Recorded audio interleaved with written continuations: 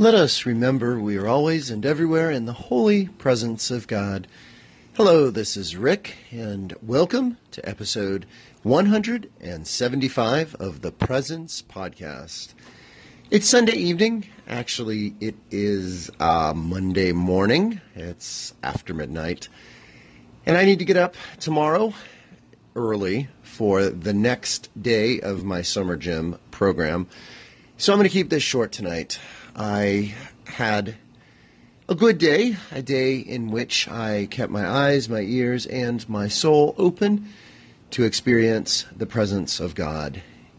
I'm sitting out here tonight on my patio, my screened-in porch, and I appreciate your joining me here tonight to hear about my experience today on this Sunday.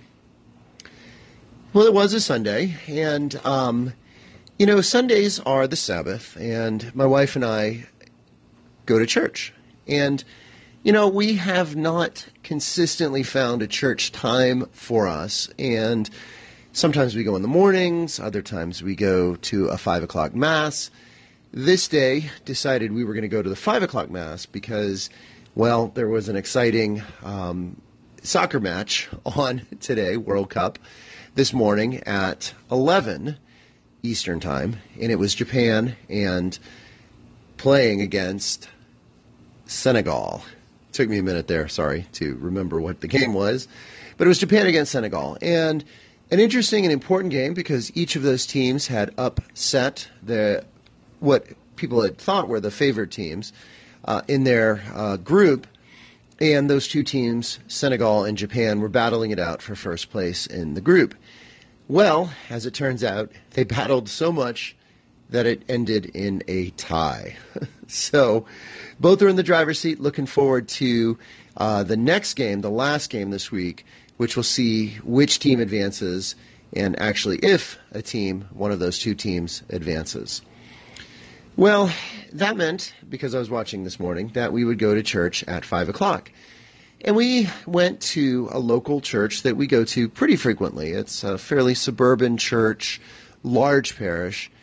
And, I like the liturgy. It's kind of guitar, band, sort of drums, kind of music. And today was no exception. And the God presence moment came during the special intentions, during the prayers of the people, prayers of the faithful, sometimes it's called. And I was listening carefully to see if this church would pray the prayer that was on my mind, which is something that was significant in our country last week, which is the detaining of people seeking to cross the southern border and separating children from their families. And I'm not going to go over this because I presume the listener was aware of this last week, and maybe also that you are aware that the Catholic bishops came out very strongly against this policy, saying that it was cruel and unjust and, quite frankly, wrong to separate children from their parents in this manner. And fortunately, by the middle to end of the week, the Trump administration changed the policy. They ceased doing this.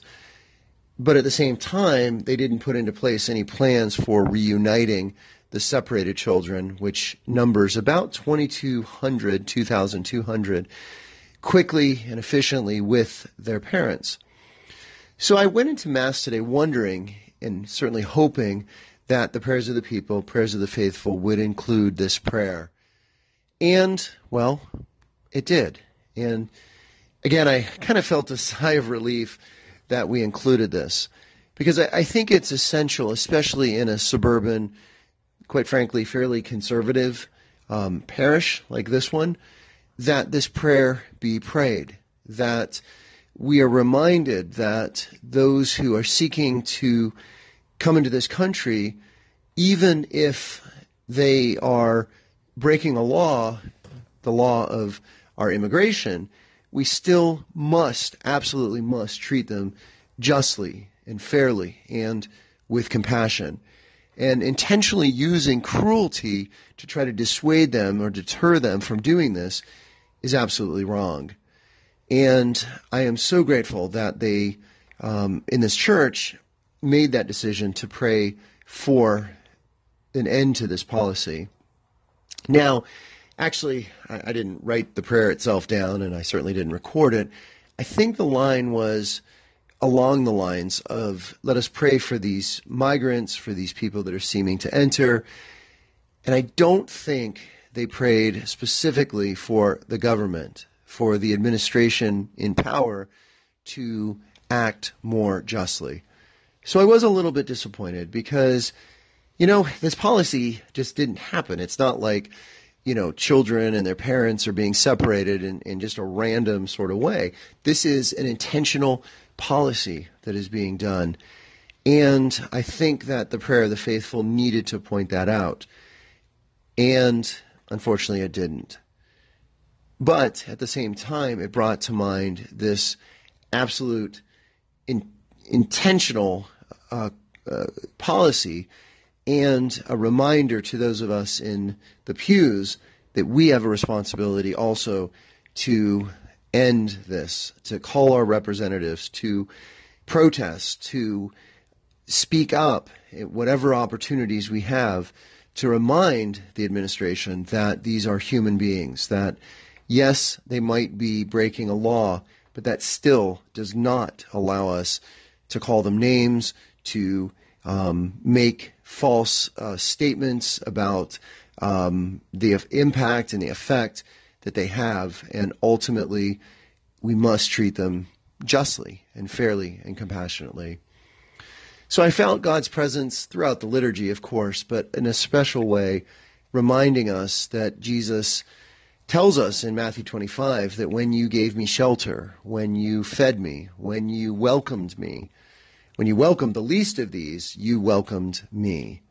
And I think this prayer of the faithful was a reminder to us that we must do that in this world today. And I'm grateful for it. So when have you prayed and how have you prayed for the needs of our time, for what our government, for what our society, for what our world is facing? What ways have you brought those intentions publicly to the community in which you pray, in which you worship, in which you live? How have you brought that forward? And how has God been present in that bringing of it forward? Again, I appreciate your listening tonight. Thank you so much for that, and blessings and peace to you.